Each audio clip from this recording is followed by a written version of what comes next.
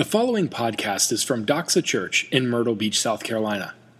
For more information about Doxa Church, please visit us online at www.doxachurch.org. So I'm not a big movie guy.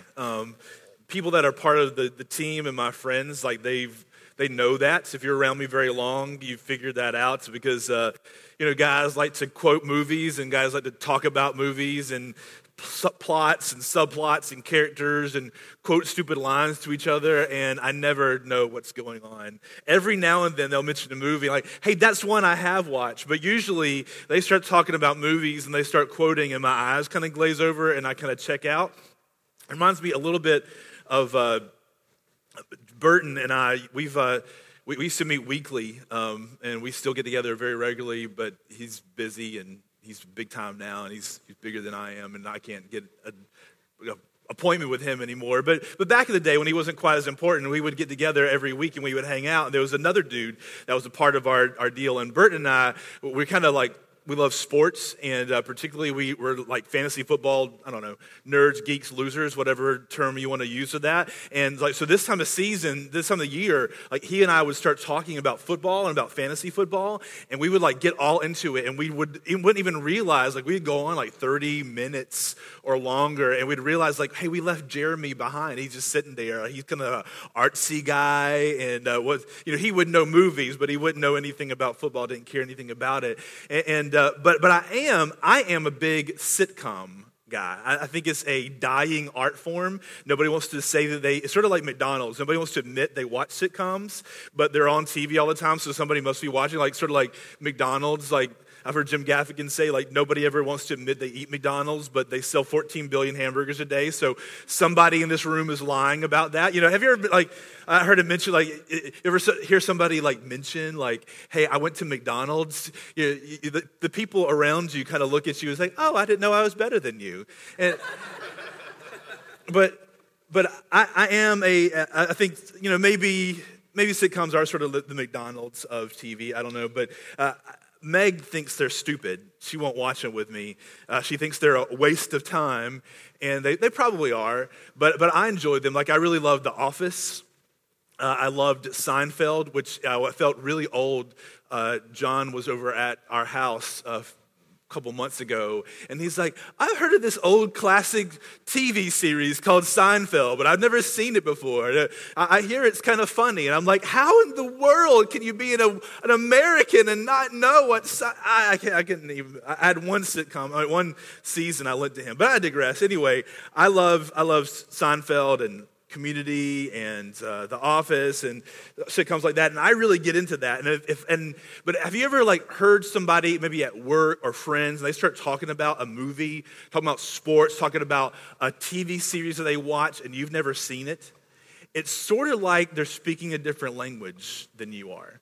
And then they tried to explain to you, like, the show was on last night, and this character said to this character, and they did this, and you're like, that sounds terrible. Like, that sounds stupid to me. I don't get it. It's secondhand. It rarely is able to translate because you haven't seen the sitcom. You don't understand the gags and the characters and the subplots and the plots and what's going on. You don't get it. And Christianity is kind of like that. Sometimes if you're from outside of the camp and you hear people talking like Christian talk, you come to church or you hear a couple of Christians talking to each other, it can sound like a whole nother language. Like it's difficult to get, like to lock into what they're talking about. If you're not a Christian here, maybe you're like, yeah, that's kind of my experience. Or maybe like some of us in here remember what it was like not to be a Christian, and you are around other Christians, or you visit church and you hear people talking. You don't quite understand. Like when they talk about Jesus, they talk about the cross, they sing the songs that we were singing, like, Blessed Trinity. And, there's talking about like, they're talking about a gruesome thing, like a man was nailed onto a wooden cross after he was terribly scourged and beaten, and he was bleeding, and he was almost dead when they hung him up, and they died on the cross and they pierced his side with a spear and blood and water came out. And you're like, that sounds like a terrible, terrible story. But the people around you, they hear it and they're talking about it and they're singing about it. Isn't that kind of weird in itself? We're singing about a man who was brutally murdered and hung on a tree. And it doesn't quite connect sometimes. Or sometimes if you've been a Christian a long time, maybe you've kind of forgotten how it sounds to the people who are outside. We said last week, let's just own the elephant in the room. That the story that we believe, the reason that we are gathered here this morning is a pretty crazy, pretty outlandish, pretty incredibly foolish story. It's a gruesome story. It starts with bad news. It says that you and I were sinful and separated from the Maker, the God who made us. And without being reunited to him, we were doomed to not only eternal separation from him, but eternal conscious torment forever. That's a pretty bad news story to begin with. And then we say, and the answer to this problem was that, see, you owed God this debt because of your sin that you had committed, and that you had not only had you committed, but you inherited from your great-great-great-great-great-great-grandpappy Adam going far back. And somehow, just like you inherited like straight hair or bushy hair, or you inherited like Kramer likes to talk like some taco meat that comes out of your shirt as a guy, or you're like some other guys, and like we had trouble proving that we're a man because it's kind of slick there. Like whatever it is that you inherit big feet, a big nose, foul breath. Like you have hair on your head, you don't have hair, you got curly hair, blonde hair, blue eyes. Like whatever it is that makes up you, like you inherited it. Like not only are you the sins that you committed, but the sins that you somehow inherited down, the nature that you inherited down from your grandfather's grandfather before you. Like that's a weird story to start off with. And that then the answer to that was that gruesome murder that we were talking about. That Jesus was somehow 100% God and 100% man at the same time. Like he was born of a virgin, lived a perfect life, God in the flesh, then died a death that was somehow a substitution for you. That he stood in the place for you, the debt that you owed, he took that upon himself. Like that's a crazy story.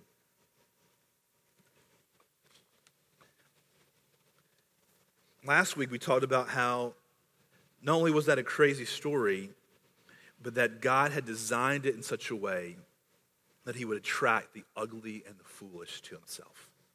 We talked about the who and the why of salvation. We said that the church is the bride of Christ, and the only way that you enter into the bride of Christ is through believing in the ugly and foolish story of the cross. And only ugly and foolish people get in through that door, because if you think that you're like self-sufficient, that you got it all together, that you're good, no thank you, I've kind of got this, then you don't see any need for help or need for a Savior. If you don't understand that the God who created you, who you were created by and who you were created for, he didn't just like create you and like spin you off into existence. Like he created you and you were created for him, that you were created to be attached to him, to know him, to be in relationship with him, and that when that is removed, that you're somehow lost and floating out there, and that there was nothing in you that was beautiful and desirous of itself, that he picked you and plucked you. If you were a believer in Christ today, he picked you and he plucked you when you were ugly and foolish and away from him. And that the only way that you can come back to him is to own the fact that you're ugly and foolish.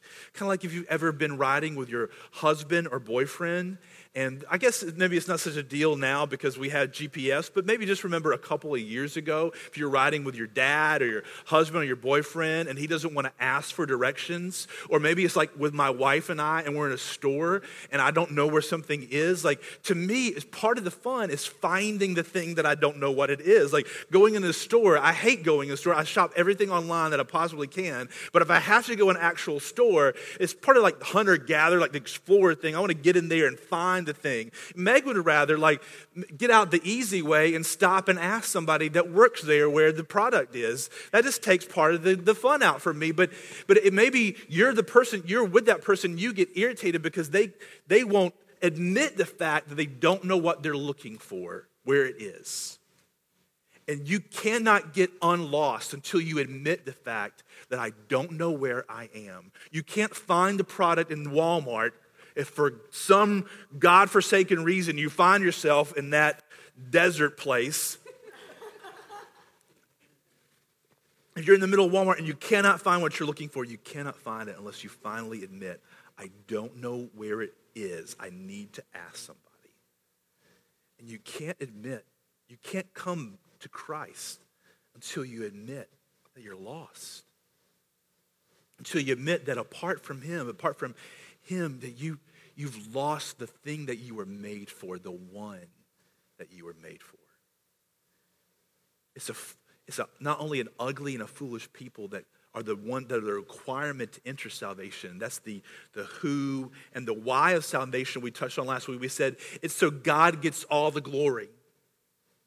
The reason it's from an ugly story and He calls an ugly and a foolish, a lost people to Himself is so that He gets all the glory. None of us at the end of the day say, hey, you know what? I was smart enough. I had it together enough. I was cool enough. I was good enough to find my way in. We talked about how the story, at the same time, it alienates, at first glance, it alienates the religious, the good people. Maybe there are some of us in this room, we're the good people. Like we live morally upright lives. And we're generally, and we know this because we're keeping track, we're generally better than the people around us. Like we're a little bit nicer. We obey that's why it gets my goat when I see people disobeying traffic laws, because I am obeying the traffic law and they're just zipping around like crazy, just like there's no rules. And that's why it gets me, because I'm keeping the rules. And if you're that kind of person, you're keeping the rules and you know that the people aren't around you and you know that you're coming out better. And then some of us are the irreligious. We consider that it's just the cross is foolishness. Why would I even need to be reunited to God? So it offends at first glance the people who think we have it together and we're earning our way, and offends the ones of us who are just going our own way and we don't want to even think about God or look at God.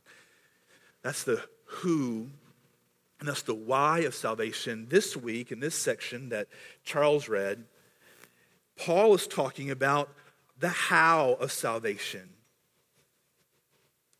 Verse 1 of chapter 2.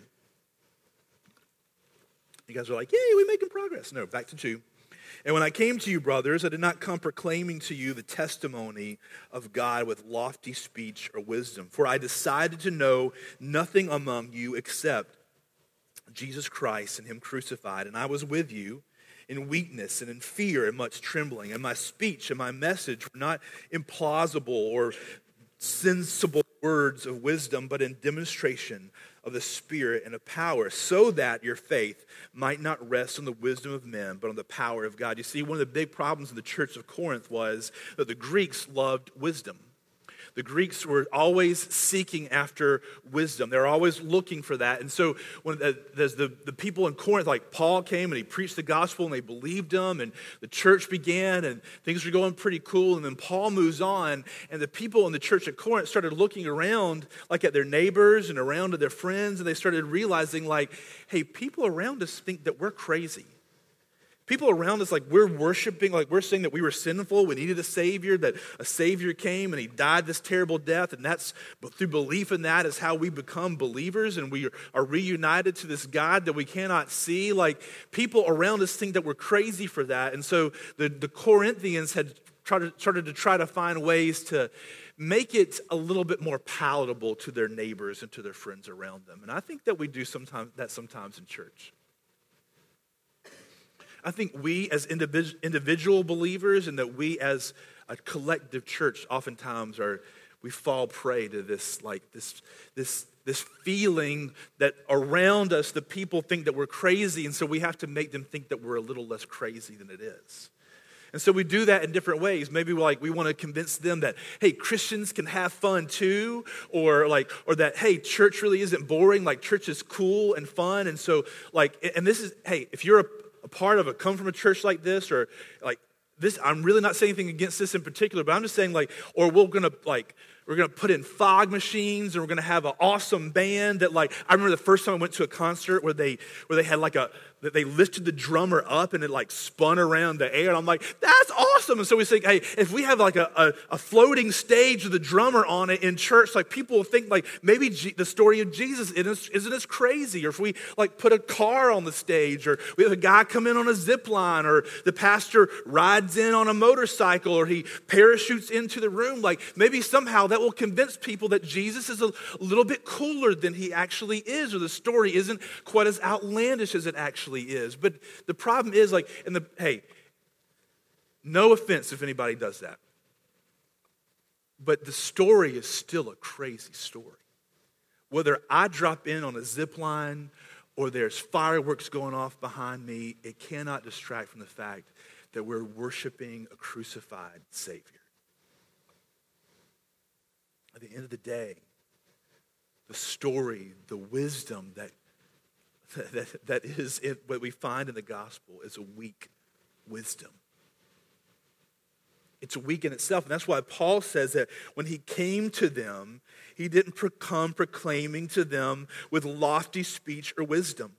I can get up and I can be a great orator. Well, I mean, somebody could. Somebody could get up in front of you guys and be a great orator and have flowery words. They could come in and they could wow you with pyrotechnics and a cool audiovisual presentation behind me. And I can be pop culture savvy and use movie clips or whatever stuff to make you try to convince. But none of that takes away that you still have to believe in a crucified Savior in order to be saved. And that's why Paul said when he came to them, knowing that that the Greeks held wisdom very high, he said he came to them in weakness and fear and much trembling.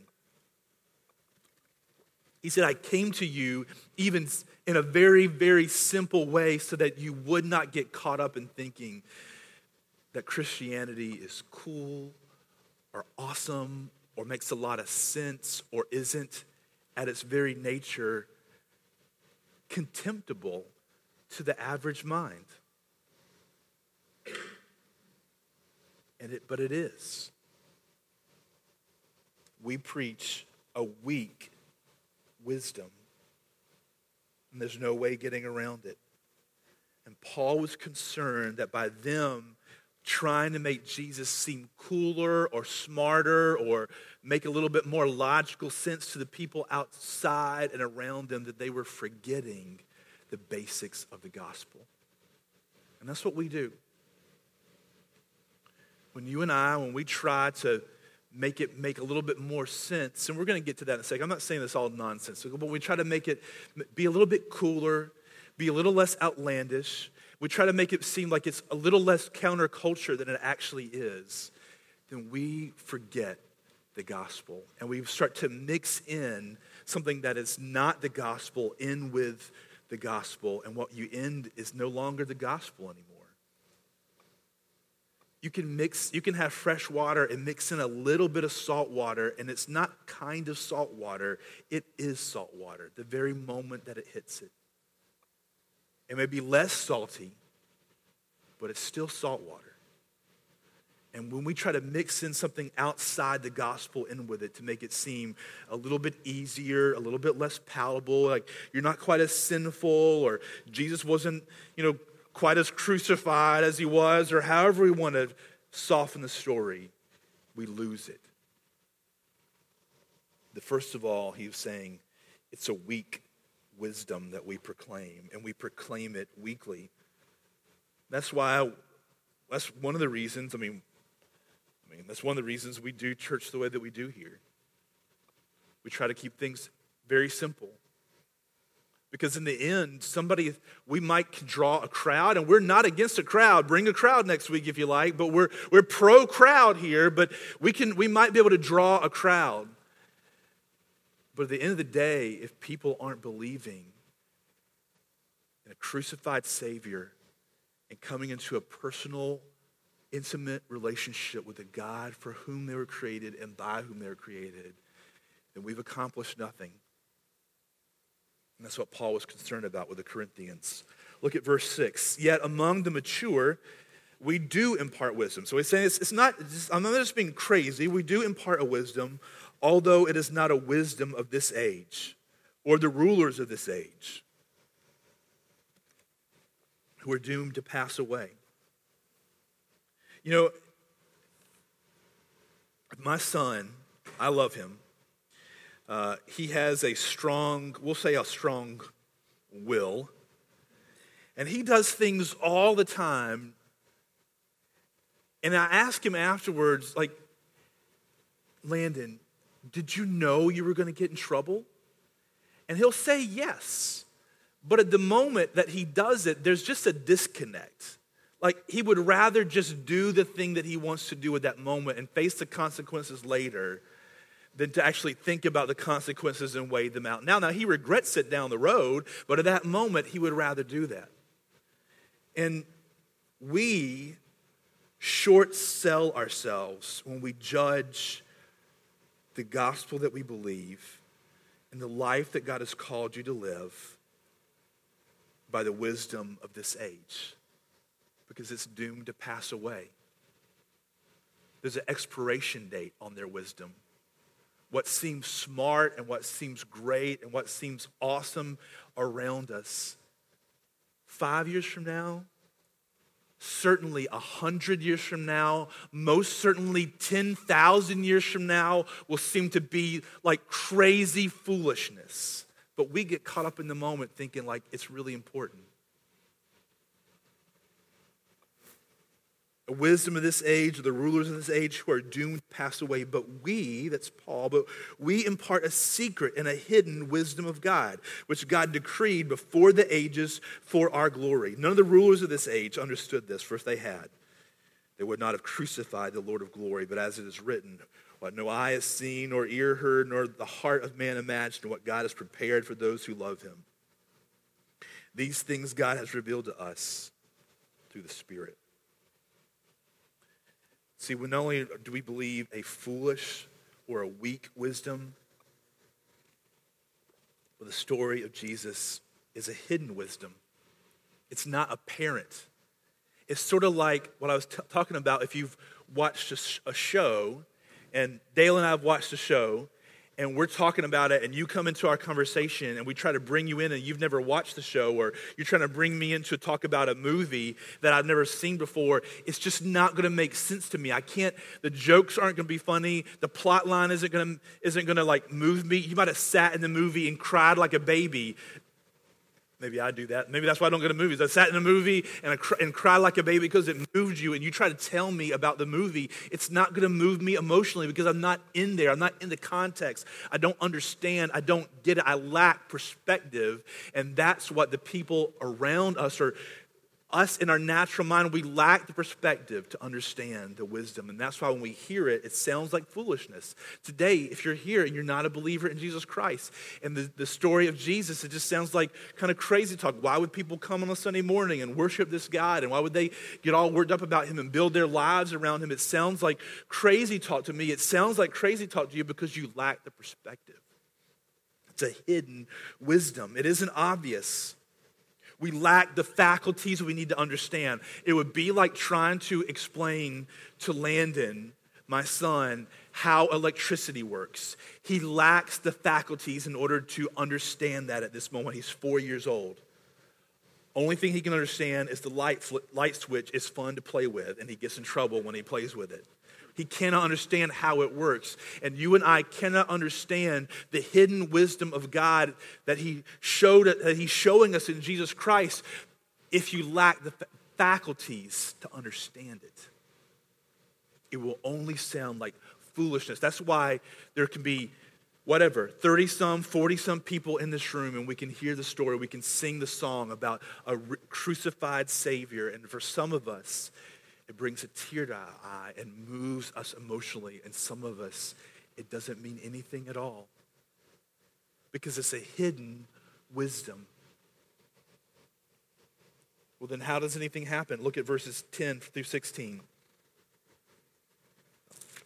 Verses 10 through 16. These things God has revealed to us through the Spirit. That's how it happens. These things God has revealed to us through the Spirit. For the Spirit searches everything, even the depths of God. He's talking about God's Spirit. He's trying to draw an analogy here. For who knows a person's thoughts except the spirit of that person, which is in him? So he's saying, like, nobody knows what you think, everything that you think and how you work except you. And so the same way, like, only God knows all of his thoughts. So also no one comprehends the thoughts of God except the Spirit of God. Verse 12, now we have received not the spirit of the world, but the Spirit who is from God, that we might understand the things freely given to us by God. And we impart this in words not taught by human wisdom, but taught by the Spirit, interpreting spiritual truths to those who are spiritual. So he's saying that the way that He's saying that there are two types of people in the world, is what he's saying. Look at verse 14. The natural person does not accept the things of the Spirit of God, for they are folly to him. It's like saying the person like John, before he had never watched Seinfeld, like to talk about Kramer and talk about, not Justin Kramer, talk about Kramer and talk about the gags, to talk about Kenny Rogers' chicken would mean nothing to him, for they are foolishness to him, and he is not able to understand them because they are spiritually discerned. They can only be comprehended and accessed if you are a different kind of person. So he's saying there's two types of people. There are those who are merely human, the natural man.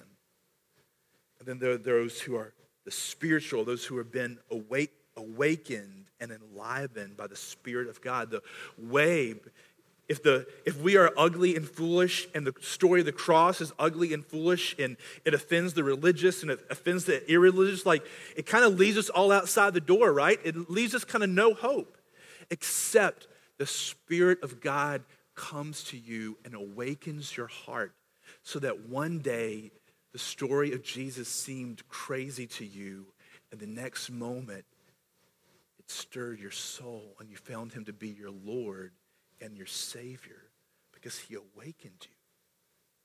The Spirit of God breathed upon your soul to give you the ability to taste the sweetness that is found in Jesus. Beforehand, you don't have the faculty and the ability to understand it, to taste it, to hear it, to smell it, for it to make the synapses in your brain like fire off and say, this is something that's beautiful and amazing. He is glorious and he's worth giving my life to. He's worth bowing down to and confessing to him that I am sinful and without hope apart from you, and you are all that I have and you are all that I want.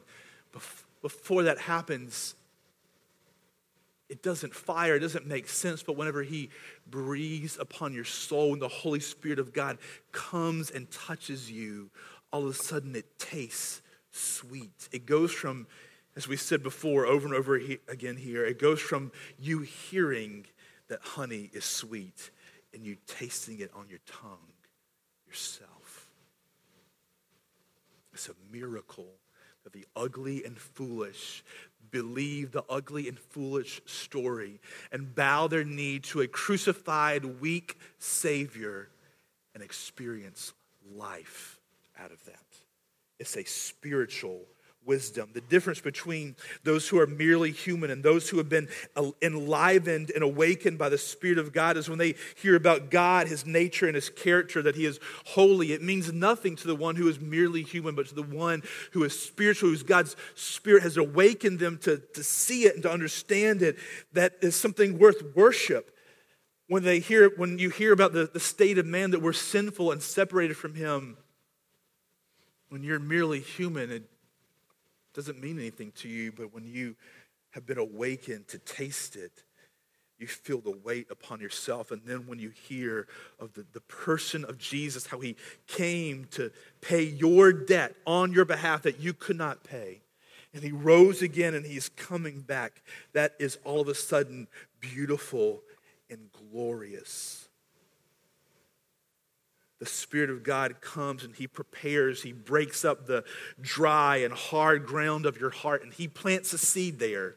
And then he waters the seed and he empowers the seed to grow up. And all of a sudden, one day, one moment, you didn't believe in Christ, and the next moment you did. C.S. Lewis said he got on the train, an atheist, and he got off the train, a Christian, and he doesn't know how that happened.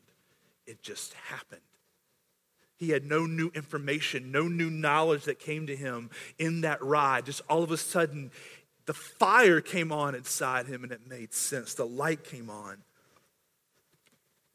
The Spirit of God awakens the sleeping and enlivens the dead. The Spirit of God awakens the sleeping and enlivens the dead, making the truths of the gospel real and beautiful. If you're here today and you've never put your faith and trust in Jesus Christ, Scripture tells us that you are dead in your trespasses and sin. And I pray this morning that the Spirit of God would breathe upon your soul, and maybe the gospel that you've heard 1,000,000 times would suddenly become precious and wonderful to you, and you would bow your knee to him, confess him to be your Lord, and worship him. Maybe you're here today and you're a sleepy Christian. Maybe you've been a Christian a long time and your heart hasn't been stirred in a very long time, the story of Jesus. He hasn't been a central part to you. You've kind of tried to relegate him to a corner of your life, to keep him safe there, to try to be like the Corinthians and make him a safe, nice Jesus, make him a popular Jesus, make him a Jesus that doesn't demand all of my life and all of my worship and all of my praise. He doesn't demand me to bow my knee to him and build my life around him. He doesn't demand of me that I identify myself with him more than I do my job or my family or my where I live or my friends or how good I look or how bad I look or how great I feel or how athletic I am. Maybe you tried to make him that Jesus. And I pray this morning he would come and he would awaken you from your sleep. And that you would see him for the beautiful one that he is. And you would give him all your heart, all your worship, all your love, all your devotion. And you would discover the beautiful joy and peace that it is to know him. When I say joy and peace, I don't mean like he's going to give you $1 million and your car's never going to run out of gas and things are going to go great for you. I'm saying that you will discover something deeper than those things. The one for whom you're created. A few implications and we're done. If the Spirit of God does come and he awakens the sleeping and he enlivens the dead and he therefore makes the truths of the gospel real and beautiful to you and to me, then that takes the last bit of boasting from our hands. Not only were we ugly and foolish, but the message was ugly and foolish to us. And the only way that we came to believe it is that he breathed upon our souls to make it make sense. He gave you a taste where you had no taste buds before. It also means that it means that our message will not sound any less foolish than Paul's. That means when we proclaim this on Sunday morning or you tell people that you're a Christian, they ask you what that means at work or your friends or your neighbors or the gym or whatever, wherever you find yourself, and they ask you what does that mean and you describe this story to them, it's not going to sound any less foolish to them than it did to Paul's hearers in his day. It also means that the hope for our friends and our neighbors and our family members isn't in a slicker communication of the gospel. It isn't in a better show on Sunday morning or that you get better and better at communicating it and one day you'll be able to convince them. It means that it rests upon you and I in our weakness, in our frailty, conveying the weak and frail story about a weak and frail Savior who is coming back, the Lord of all, and he, by Miracles will cause them to believe. Will bring life where there once was dead. He will awaken those who were sleeping. It doesn't mean that our faith isn't rational. It makes rational sense. It just means that we lack the natural rationale to understand it. Like the illustration I gave with land and electricity. It's not electricity doesn't make sense, it just doesn't make sense to him. And one day, he'll be able to comprehend it.